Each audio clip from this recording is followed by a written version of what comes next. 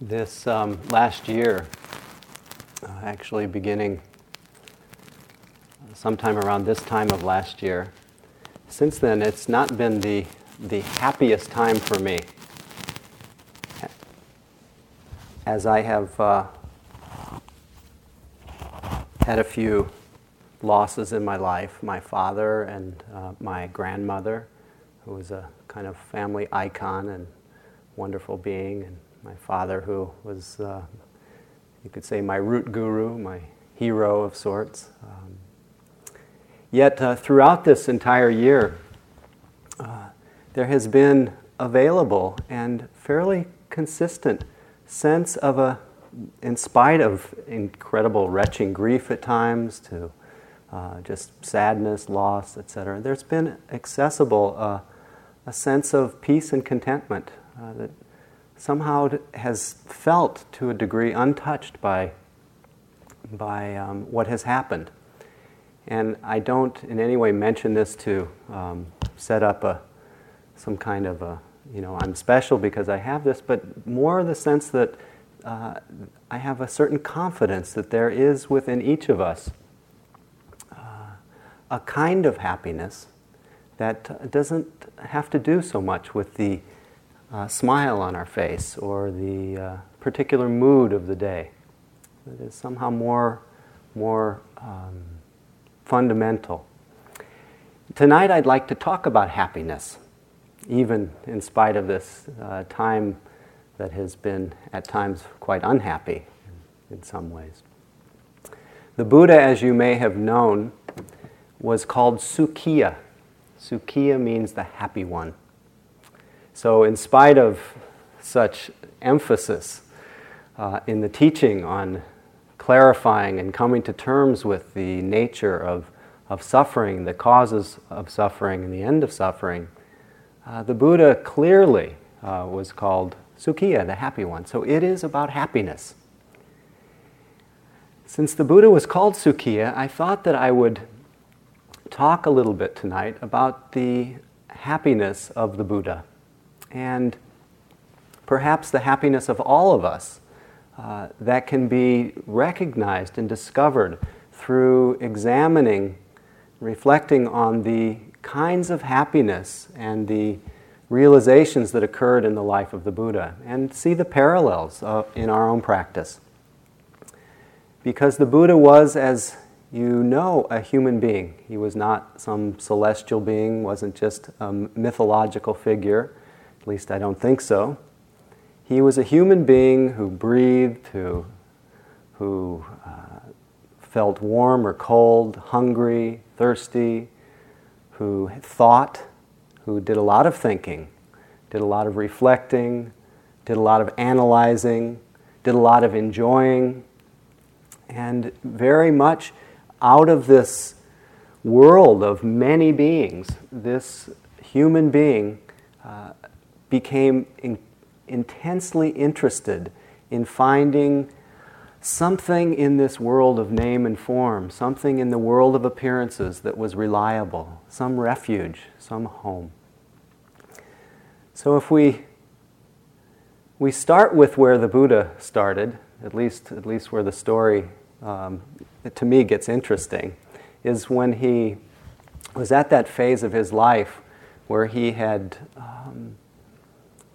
arrived in the family of a king, of a provincial king, who offered him, not unlike what we experience in our Marin County or California or Western experience relative to the rest of the world, lived in the lap of luxury, being able to basically satiate any kind of desire, to be able to think up things to do and then have them simply appear almost at whim. And we've become quite expert at this. And he began to see that this world was, although it was filled with pleasure, and he had every imaginable pleasure, and each of us, to a degree, has every imaginable pleasure available to us. He saw, though, that there was something unsatisfying about it. And felt a kind of yearning for something perhaps a little bit more substantial, a little less superficial, at least as it appeared. And as the story goes, he was fortunate enough, as each of us is fortunate enough at various times in our life, although it might not seem fortunate, he was confronted with or was visited by what are called the four heavenly messengers. And at that point, he saw an extremely old person, an extremely ill person, someone who was not well. He saw a corpse, and he saw a renunciate. And each of these beings, which it seems maybe crazy that a 29-year-old person, at least at the point where it's said that he was visited by these heavenly messengers, it would seem strange and odd that a 29-year-old person would have been oblivious to these facts of life. But it speaks to the level of self-deception and delusion that it's very easy to live in as a human being. And whenever I get to this part of the story, I remember the story from the Bhagavad Gita where Arjuna, or one of the characters, is asked, what's the most wondrous thing in this world? And when asked what the most wondrous thing in the world is, he responds, the most wondrous thing in this world is that millions, billions are dying all around us every day, but somehow we don't think it'll happen to us. And, we snicker a little bit, but there's some capacity each of us has, and maybe it's built into the DNA or into the organism, to not recognize the facts. But the Buddha was ripe, he was dissatisfied, and he saw an extremely sick person, an old person, and a corpse, and of course the question arose, will this happen to me? And he was ready to hear the answer, and he said, of course it'll happen to me. Then he began to reflect, as many of us have before we come to a retreat like this, and even during the retreat. If a human being is born and they get sick and they get old and they die, and they go through life and have all this experience, all this stuff, and love and lose and love and lose and enjoy and not enjoy and praise and blame and loss and gain. It seems like it's going around a wheel that doesn't bring much lasting happiness. There must be more to life than that. There must be some reliable refuge to be found.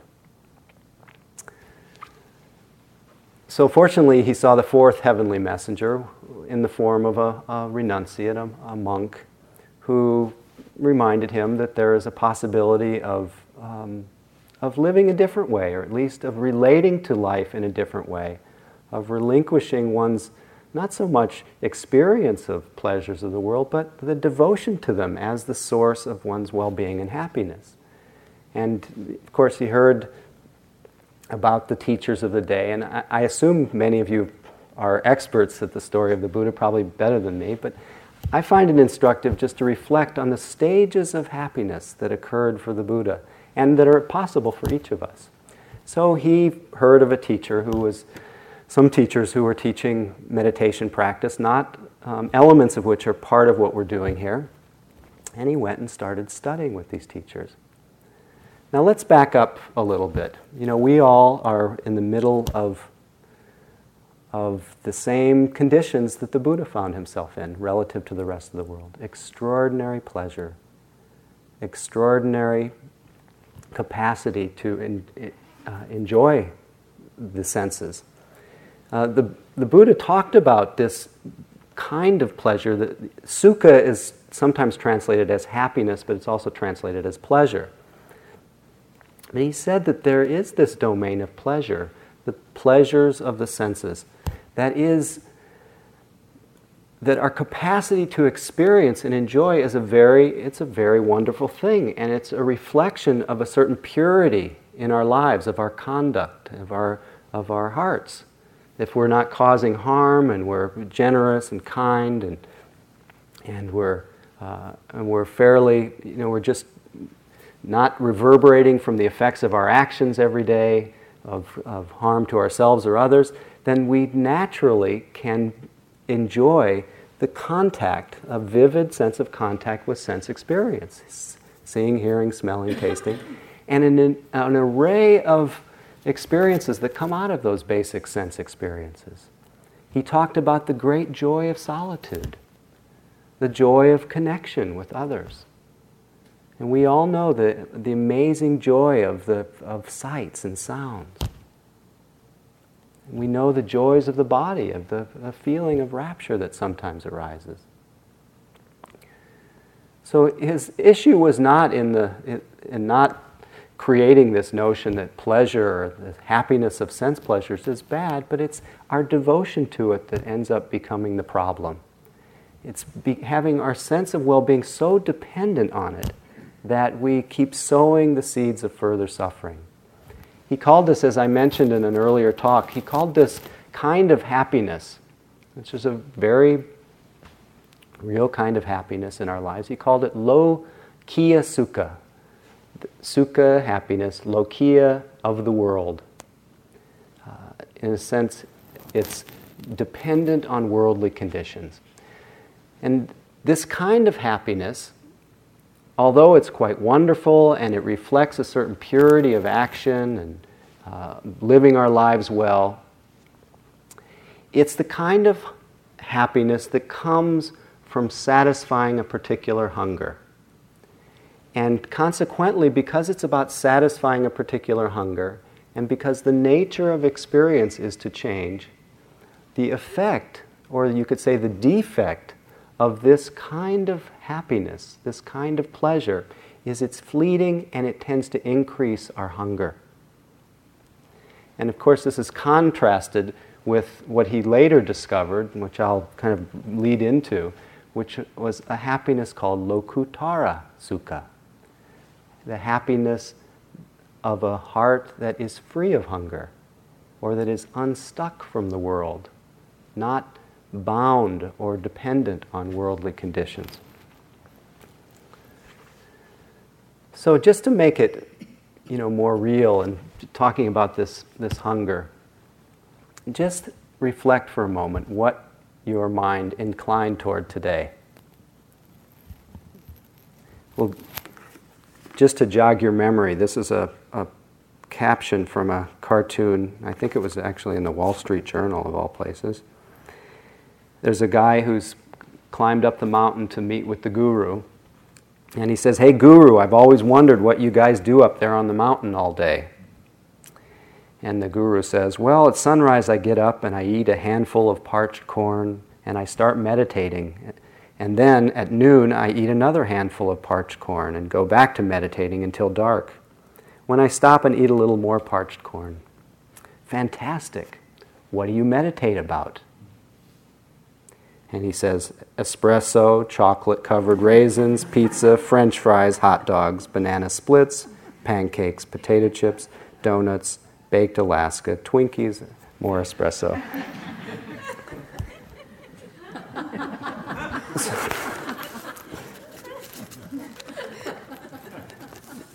Bo Lozoff, I forgot to bring the reading with me, but he speaks so beautifully about how in our minds we're constantly, and in our actions that follow from it, we're constantly trying to keep up with the Joneses.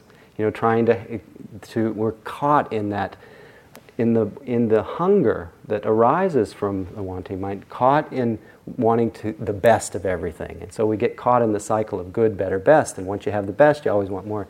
And he says, we're always wanting to keep up with the Joneses. And he says, but it's time you see that the Joneses are not happy. Their kids are on drugs, each one's on antidepressants, they're this and that. He says they're caught in a dream, and it's time to wake up from such a bad dream. So it's to begin to see that, yes, there are extraordinary pleasures of the senses. There's an incredible pleasure in being praised.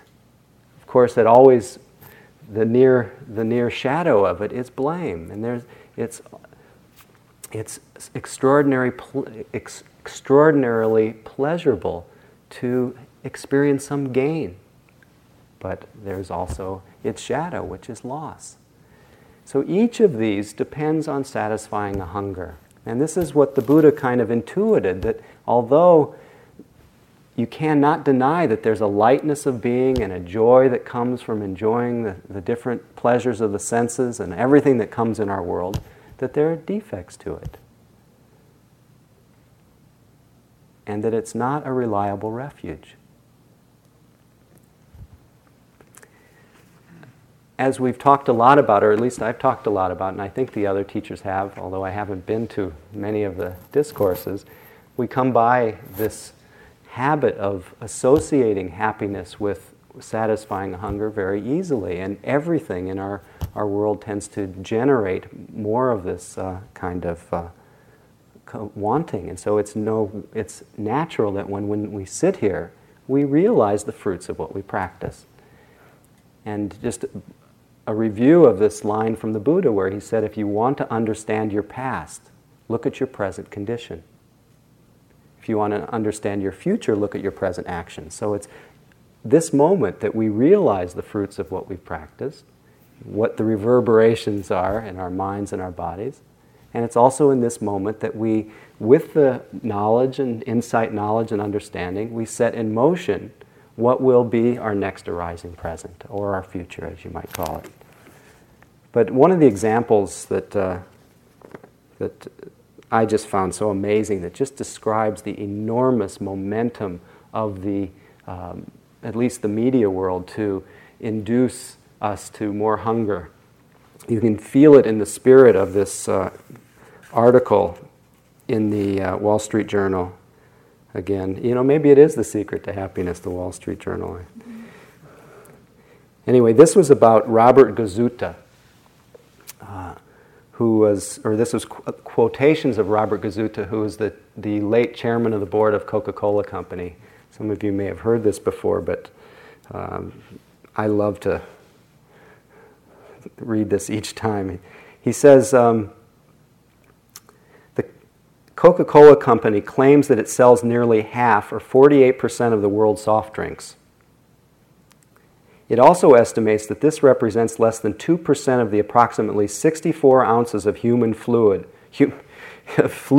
human beings need every day. Gazuto, Coke's driven chairman, apparently regards the other 98% as fair game. He writes, "The Coca-Cola Company is still unquenchably thirsty for more ways to reach more consumers in more places with more of our products, creating more value for you, our shareholders. Truly, we're just getting started." And then he goes on. In the United States, individuals on average drink 363 Coca-Cola drinks a year, almost one a day. It's only 5 a year in China, 9 in Indonesia, and 13 in Russia. At another point, Gazuto puts Coke in a grander perspective. 1 billion hours ago, human life appeared on Earth. 1 billion minutes ago, Christianity emerged. 1 billion seconds ago, the Beatles changed music forever. 1 billion Coca-Colas ago was yesterday morning.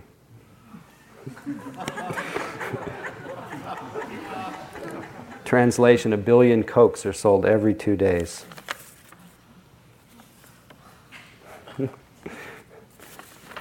This is Lokiya Sukha.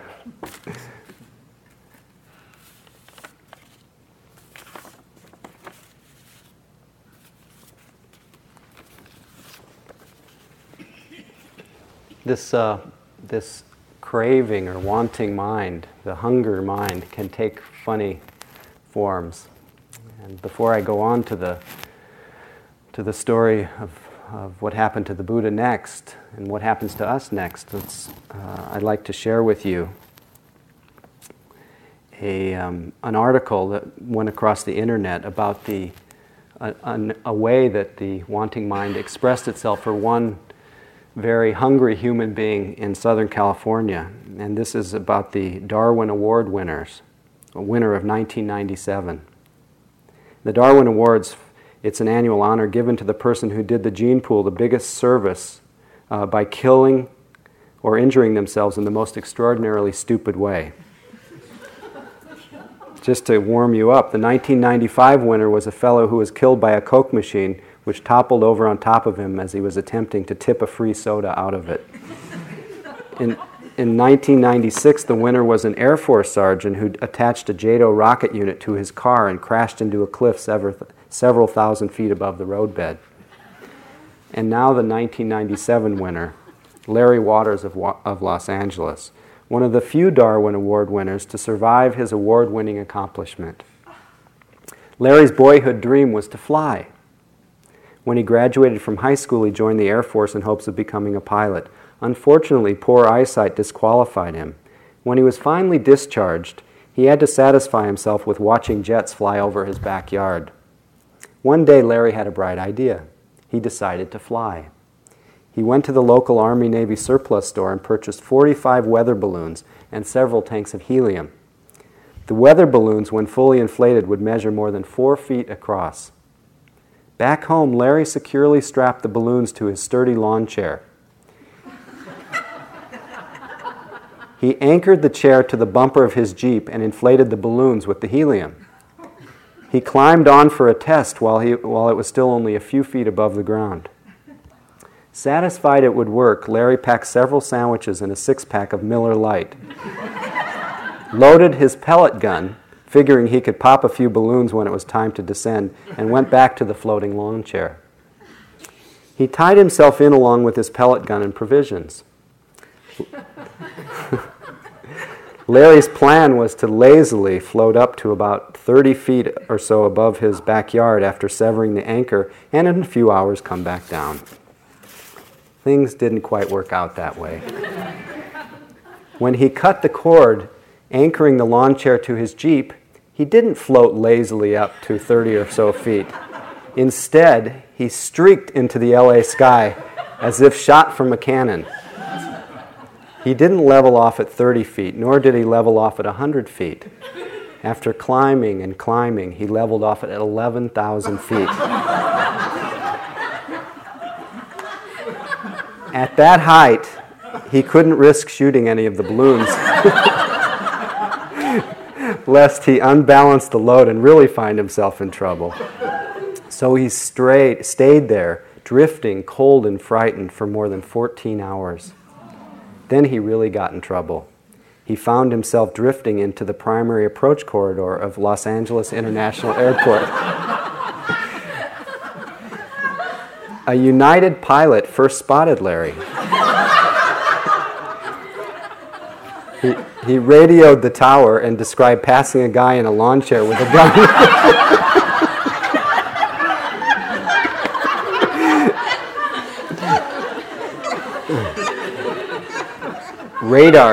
Radar confirmed the existence of an object floating 11,000 feet above the airport. LAX emergency procedures swung into full alert, and a helicopter was dispatched to investigate. LAX is right on the ocean. Night was falling, and the offshore breeze began to flow. It carried Larry out to sea with the helicopter in hot pursuit. Several miles out, the helicopter caught up with Larry. Once the crew determined that Larry was not dangerous, they attempted to close in for a rescue, but the draft from the blades would push Larry away whenever they neared. Finally, the helicopter ascended to a position several hundred feet above Larry and lowered a rescue line. Larry snagged the line and was hauled back to shore. The difficult maneuver was flawlessly executed by the helicopter crew. As soon as Larry was hauled to earth, he was arrested by waiting members of LAPD for violating LAX airspace. As he was led away in handcuffs, a reporter dispatched to cover the daring rescue asked why he had done it. Larry stopped, turned, and replied nonchalantly, "A man can't just sit around."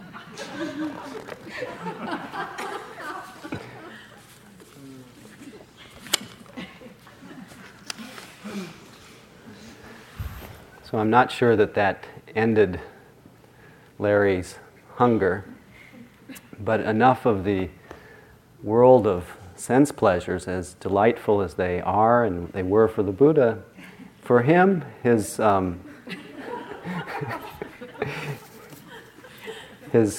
hunger for something else was stronger. And perhaps that desire arose in the Buddha's mind that had a hunger for something that no other experience could satisfy, that no desire could fulfill. And so in a sense he began to swim opposite the stream, the torrent of the world of sense pleasures that most of us are caught in, even while we sit here on a retreat. And it's important to remember that we come by it honestly and to treat ourselves with great kindness as we see how many times we leap out of ourselves in hunger for the next Lokiya Sukha. So the Buddha was so hungry, he told his dad, "There's no way I can go into your business.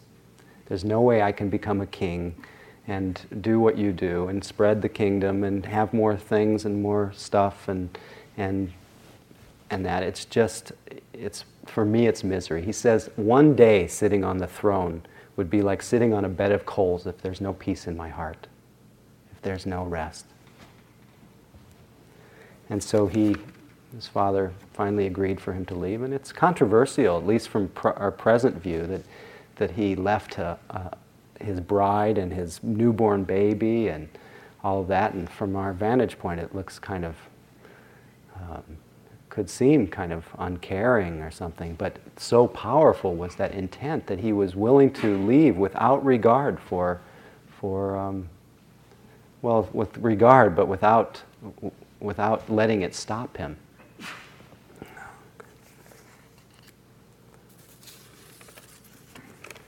So he went to practice meditation, came to retreat on a nice hill like Spirit Rock.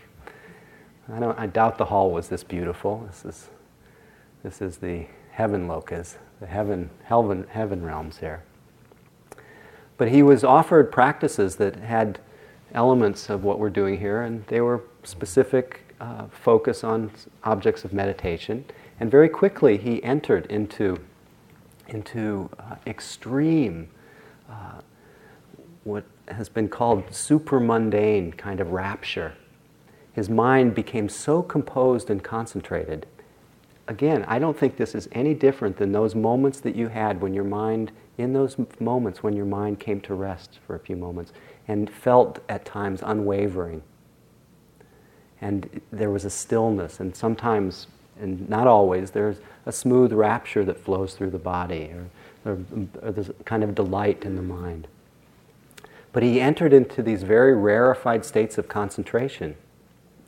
And I'm not going to get involved in what he saw there, but things like vast space and vast consciousness, limitless, formlessness, all kinds of incredible states of concentration. And he realized at that moment that he had moved on, that he had discovered a kind of happiness that was more refined, that was more potent than the happiness of ordinary sense pleasures. Most importantly about these kinds of happiness is the mind at that time. The heart was not troubled by any of the hindrances. And perhaps you can remember times on this retreat up to this point where at times your heart was just not troubled by desire or aversion or restlessness or dullness or doubt. So it's not so remote what he experienced. And there are gradations of this kind of happiness, what he called the happiness of samadhi or concentration. But most amazing about this kind of happiness, which made it so much more refined than the ordinary sense pleasures, is it could be sustained for long periods of time. You could have a long period where most pleasures, as delicious as they are, the most wonderful sexual experience, they're fleeting. They pale in relationship to the happiness and bliss of a mind that's composed and concentrated. So he moved beyond this happiness of sense pleasures to the happiness of concentration. He began to see, though, that even this most rarefied air of refined mental states, deep concentration, were actually still subsumed in that same understanding of dukkha or unsatisfactoriness, still subsumed in that same understanding that this is Lokiya Sukha. This is the happiness that is dependent on satisfying a hunger. This is a kind of happiness that depends on conditions. This is a kind of happiness that by its nature appears and disappears, and therefore is an unreliable refuge. And even though these teachers were well renowned in their day and wanted him to join them and teach their students, he said, they're not teaching freedom here. They are not teaching freedom. They're teaching something that feels much more free than being bound in the cycle of trying to fly your balloon on a lawn chair. Much more refined, but nevertheless subject to the same laws of birth, sickness, old age, and death. So there's no freedom in it.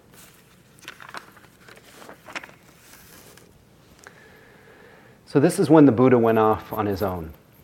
And each of us maybe has seen what happens on retreat when we arrive at that place of great composure and there's great peace and we say, oh God, I've finally arrived, I've got it. This is how meditation is supposed to be. This was worth the price of admission. We have those moments.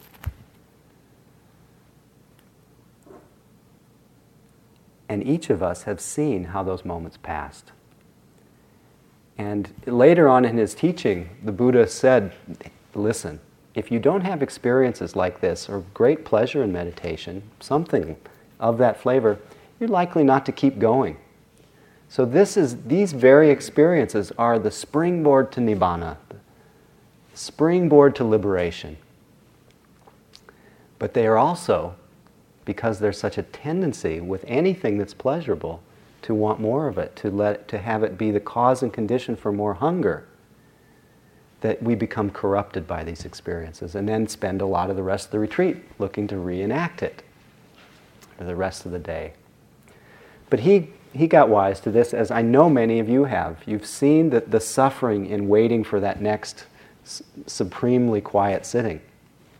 There's a kind of anxiety about waiting and hoping, and it's so easy, even though it's associated with something so wonderful and meditative and inspiring, it's so easily to be corrupted, so easy to topple forward and overshoot the wise relationship to everything that occurs, that whatever arises passes away. I'm reminded of this line that is chanted every day in most countries where there are monks and nuns, and we even chant it here at 9 o'clock. I'm not sure that you've tuned into the line in the chant that goes, Anicca vada sankara upadawa yadamino upakituwa niruchanti desang upasamo sukho. You know, that line, it basically says all conditions that have the nature to arise have the nature to pass away. Those who understand this basically have great happiness. So we start to get a glimpse of that, and he clearly did, that these experiences were unreliable. So he'd heard of, or was asked to join some ascetics and tried, the hardcore practice. And we all have tried the hardcore practice, where I think Jack mentioned the Alan Watts view of you do practice because it's good for you, a kind of grim duty. But of course, that all it does is make our minds tight and our bodies tired. But he tried that. He tried starving himself and doing all kinds of self-mortification things. And he became so skinny that it said that he could put his finger on his belly and touch his spine or something like that. And of course, all it did was make his mind tight, rigid, and his body weak. And this has always spoken to me about, the middle path between indulgence in sense pleasures and being overly ascetic or rigid. And it reminds me of the tendency toward fundamentalism that even we find in the Dharma, where instead of openly with a certain composure examining the issues of desire and aversion, of happiness and unhappiness, we hear these teachings: desire causes suffering, move beyond lokiya sukha to lokutara sukha, and we adopt the view desires are bad, and then all of a sudden we get really tight, and we become very good meditators, very good people, and we actually cause ourselves more suffering by our abstention from things than we would by doing them with ease of being and a softness in our hearts. There's a Kabir poem, which unfortunately I don't have with me, where he says that, I tried to do this. I threw my shawl over my shoulder elegantly. I stopped eating at this time, but then I realized I was angry all the time, and then I threw my thing over my shoulder, and then I realized I was very proud of myself. And we tend to do things and adopt views instead of examining for ourselves, what is the nature of this experience? What's the nature of happiness? Where does it come from? Where does it go? So anyway, at a certain point, he realized, and I think this is a very key piece, that it's very important for the heart and the body to be well fed and as strong as possible, and for the mind to have a certain contentment. At least from what I've read, almost everywhere where you hear the Buddha speak of concentration usually has with it something about tranquility or calm. And he remembered a time when he was about 9 years old, I think, and he was resting under a rose apple tree, and he was very comfortable, yet not necessarily wanting anything. So he was in a kind of comfort or pleasure that was not born of hunger, not born of wanting. It was a kind of contentment, and that we can all taste that in meditation. And it really is a kind of springboard. It creates the conditions for us to meet our experience directly, with a willingness, and without fighting, without struggling. So you can even get a sense as you think of the Buddha as a little boy resting easily under this beautiful tree with contentment, and use that in your practice. So anyway, he finally took food, and he had had enough of the ascetics, and they basically thought he'd gone off the deep end because he started eating, and then he finally, with still that one-pointed interest in finding a more reliable kind of happiness and freedom, he sat down under the Bodhi tree, and as the story goes, he committed himself not to get up until he had found what he was looking for. And so at that time, he used the very practices that he'd been doing to arouse concentration and mindfulness, and practiced rhythmic mindfulness. And of course, if you can imagine being that intensely interested in being free, I find this very inspiring, because it's like a lion, I call it a lion's roar. How many people declare with one pointed intention that I want nothing else? And we've talked and joked about how, I really want freedom, but if I don't have this in my life, then maybe I should spend time this. He didn't care anymore. He wanted only that. And so there's something about being single-minded in our practice. It certainly doesn't have to take the shape that it did for the Buddha or look like him. Every one of us, as different trees in the forest, will look different, act different, and our path will be different. And I'm reminded of the way that, I'm not sure whether this was the Buddha, but he said that the practice goes basically 4 ways for people. It's either very slow, it's very fast with very little suffering, very slow with very little suffering, very fast with a lot of suffering, and very slow with a lot of suffering. And none of that can be really predicted or controlled. And each of us will be different in that way. But in the Buddha's case, he sat under the Bodhi tree. And I think you'll recognize this from moments in your own practice. As he sat there in aroused concentration and mindfulness, he was visited by, as I think James mentioned last night, the different armies of Mara, all the temptations that he met with mindfulness. But he was faced with the hindrances, basically. Desire, aversion, restlessness, dullness, doubt. And just like each of us, in meeting them with mindfulness, they would lose their power. But slowly, as his concentration and mindfulness were aroused, and he saw, and again, this is just my way of talking about it, as he began to see all these different appearances in his mind and the changes in his body, he began to see that all of it, all of the different experiences, the moods, the thoughts, the images, the sensations were appearing and disappearing all by themselves. He saw that he could not be defined by whatever thoughts that he had in his mind. He couldn't be defined by any moods that he had. Couldn't be defined by this body that was ever changing. And he saw that it was without any root, without any home. Like from the Mahamudra, it says, "The clouds that wander through the sky have no roots, no home, nor do the distinctive thoughts floating through the mind. Once the self-mind is seen, discrimination stops," it says. Not only was he beginning to see the arising and passing of phenomena, but because of the power of his mindfulness at time and the purity of his view, and purity of view, which is another kind of leading cause for this kind of happiness that he then began to experience.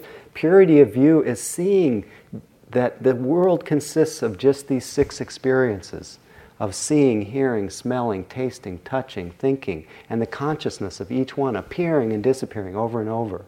And this recognition of the not-self nature of phenomena brings a certain joy to the heart, a certain ease, a certain relinquishment. And so as he saw the arising and passing of phenomena, he began to sense the kind of power and radiance and the luminosity of the mind. Literally the mind kind of shined in its radiance and reflected everything that appeared in it so clearly and faithfully.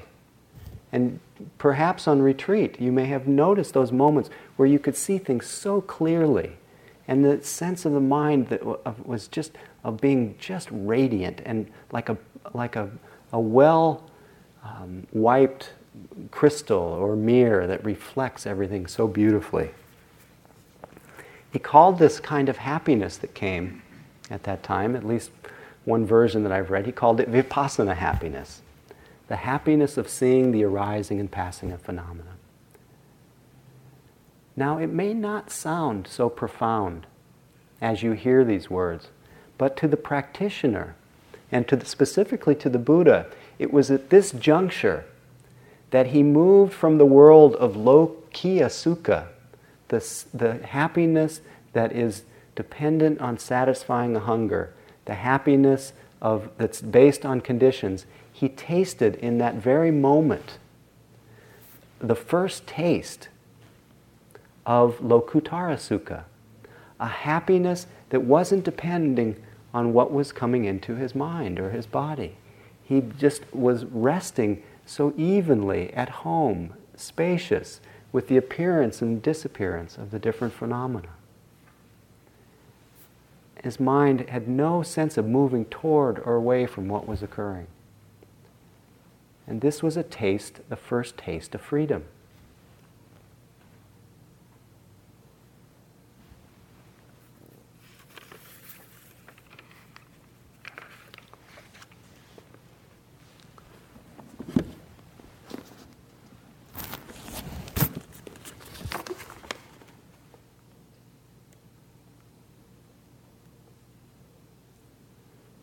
This is one description of what he said at this time. He said, again, this is a reflection that he gave later about what he noticed. Any material form whatsoever, whether past, future, or present, in oneself or external, coarse or fine, inferior or superior, far or near, should all be regarded as it actually is by right understanding. Thus, this is not mine, this is not what I am, this is not myself. Any feeling, any perception, any formations, any consciousness whatsoever, this is not myself.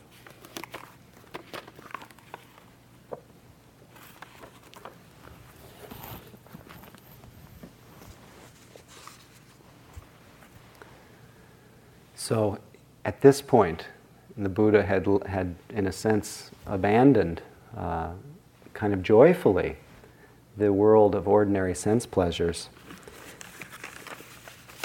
And Suzuki Roshi speaks to a way of relinquishing the world of sense pleasures, at least our devotion to them, in a very beautiful way, where he says that renunciation does not consist of giving up the things of this world, but in accepting that they go away. So at this point, he had accepted that things go away, and his mind was resting in what's also been called a state of high equanimity, the joy of equanimity, the joy of non-reactiveness, the joy in the capacity to be able to meet the vicissitudes of one's mind and body, of one's life, of myself, of others, with a certain balance and poise, with great love, but without wavering, without being moved, without having my sense of well-being dependent on whether something turns out a certain way. Again, alluding to the teaching on equanimity. And it was through this equanimity that it's often described that this vipassana happiness or equanimity becomes the gateway for the highest kind of happiness. And you can just imagine the Buddha. He's seeing that I am not this mind, I am not this body, this is not me. All this phenomena appearing and disappearing, and the consciousness that knows it appearing and disappearing. And the question arising, well, who am I? What am I? And the mind, through no longer moving toward or away from any experience, simply relaxed into itself, kind of enfolded in itself. That's something I read in the sutras, something about the mind enfolding in itself. And at that moment, there was a flash of insight, a flash of understanding, that whatever had been searching, who was the searcher, had been found as the very nature of his own mind. He had tasted the highest happiness, called nibbana, called the peace or the rest, the coolness that lies beyond the mind and body process. Lokutara sukha. This is a passage of, again, a translation, and I'm not sure exactly that these words were uttered, but they may give you a flavor for what he described nibbana like. He said, there's a field of experience beyond the entire field of matter, the entire field of mind, that is neither this world nor another world, nor both, neither moon nor sun. This I call neither arising nor passing away, nor abiding, neither dying nor rebirth. It is without support, without development, without foundation. This is the end of suffering.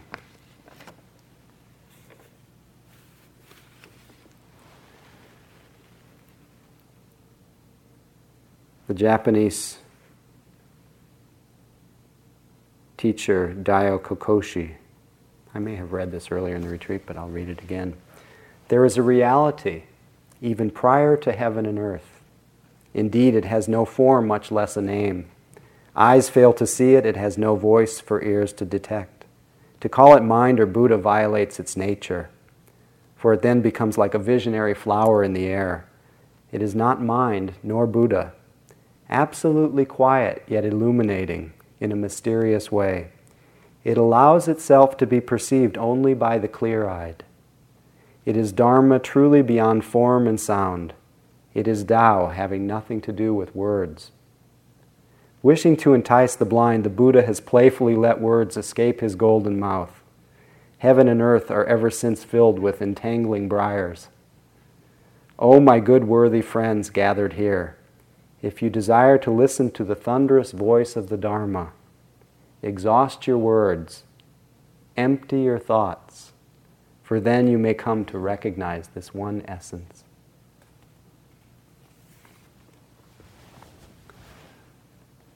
So clearly this one essence, this nibbana, is near, One would say nearer than near, nearer than the breath itself.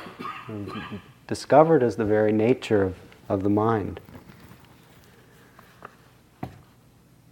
It was described, just briefly, it's described as in kind of three parts, that flash of insight that occurred in the mind of the Buddha, that occurs to beings who recognize this.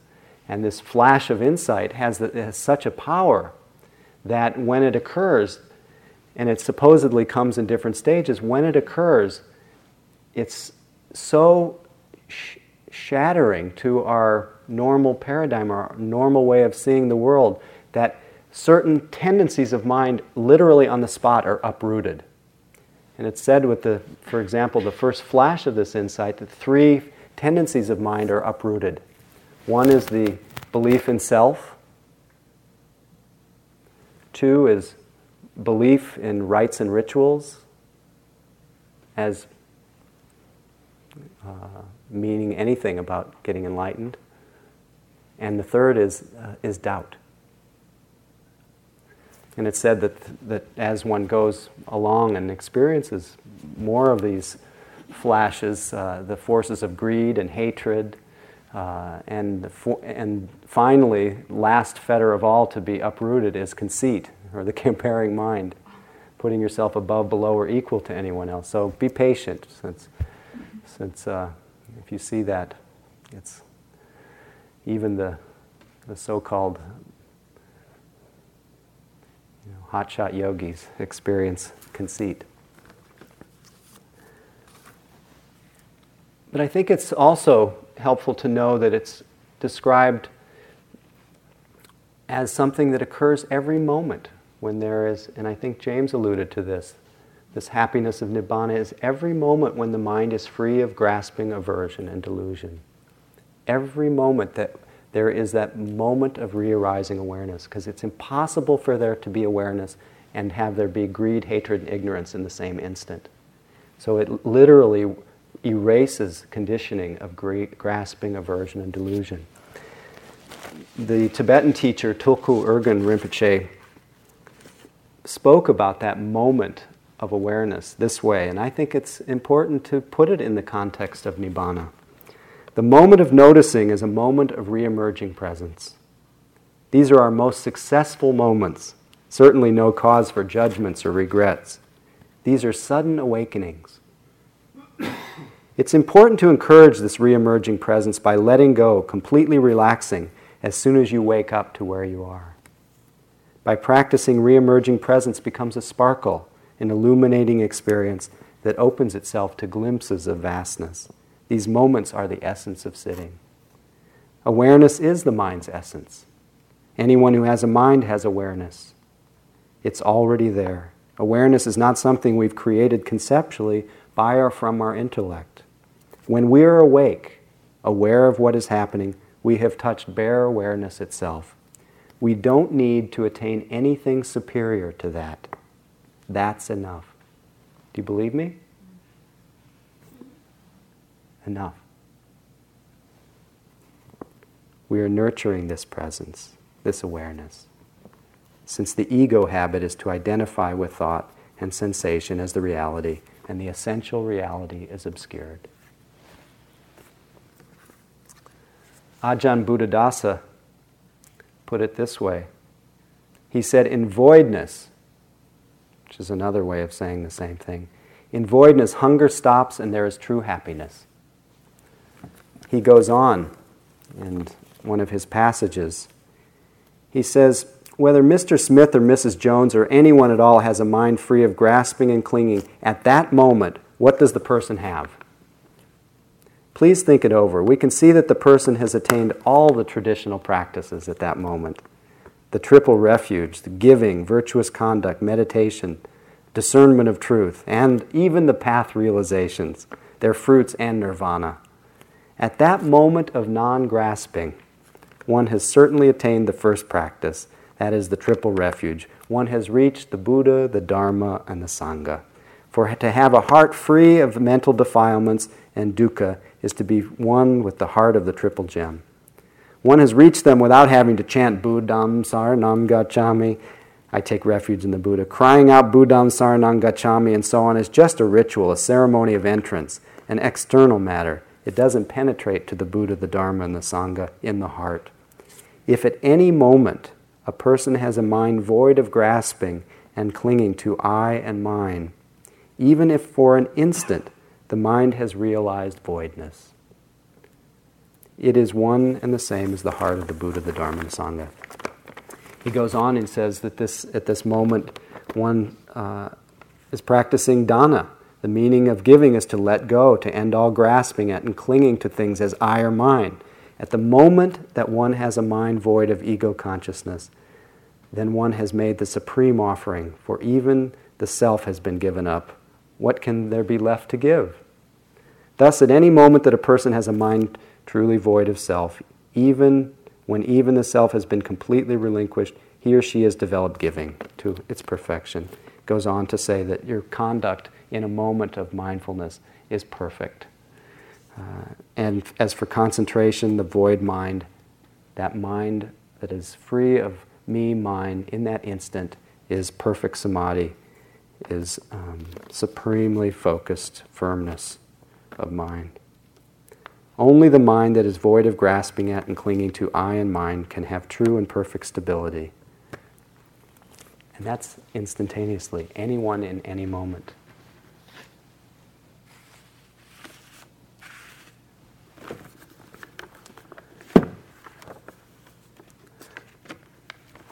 The Buddha talked about the kinds of happiness after his awakening. And he said this: seclusion is happiness for the one contented, by whom the law is learnt and who has seen, and friendliness toward the world is happiness for him that is forbearing with live creatures. Disinterest in the world is happiness for him that has surmounted sense desires. But to be rid of the conceit I am, that is the greatest happiness of all.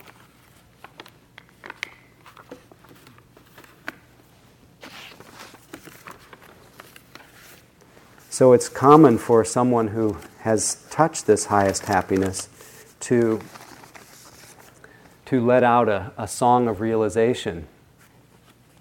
And I take these songs of realization as direct instructions for how to carry on. And this was the Buddha's, at least as it was passed on to me. Through many births, in the wandering on, I ran, seeking but not finding the maker of this house. Dukkha is birth again and again. O housemaker, you have been seen. You shall not make a house again. All your beams are broken up, rafters of the ridge destroyed, the mind gone to the unconditioned. To craving's destruction it has come.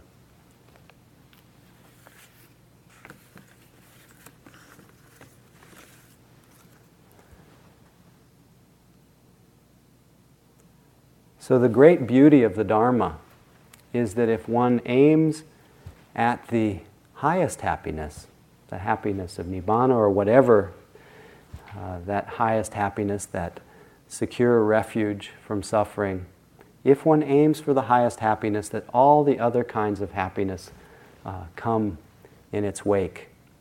And so if you have this idea or this terror, I have to give this up or have to give that up, it usually surprising abundance, surprising good fortune comes to those who give themselves wholeheartedly to the Dharma. Of course, if you devote yourself wholeheartedly to the Dharma in order to gain some kind of greater worldly pleasure, you may be in trouble. But nevertheless, aim for that highest happiness. But remember also that it is nearer than near.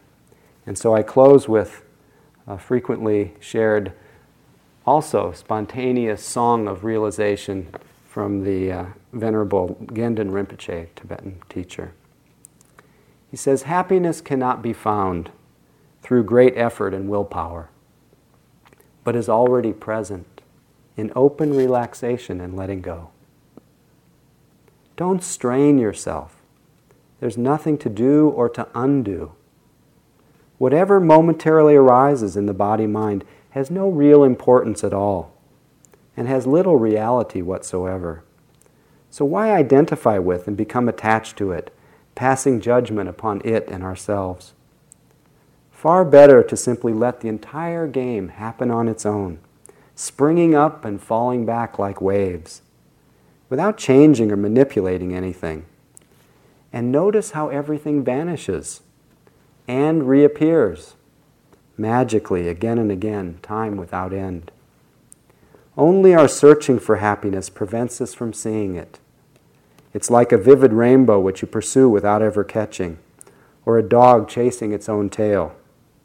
Although peace and happiness do not exist as an actual thing or place, it is always available and accompanies you every instant. Don't believe in the reality of good and bad experiences. They're like today's ephemeral weather, like rainbows in the sky. Wanting to grasp the ungraspable, you exhaust yourself in vain. As soon as you open and relax this tight fist of grasping, infinite space is there, open, inviting, comfortable. So make use of this spaciousness, this freedom and natural ease. Don't search any further. Don't go into the tangled jungle looking for the great awakened elephant who is already resting quietly at home in front of your own hearth. Nothing to do or to undo, nothing to force. Nothing to want, and nothing missing. Emaho, marvelous. Everything happens by itself. Let's sit quietly.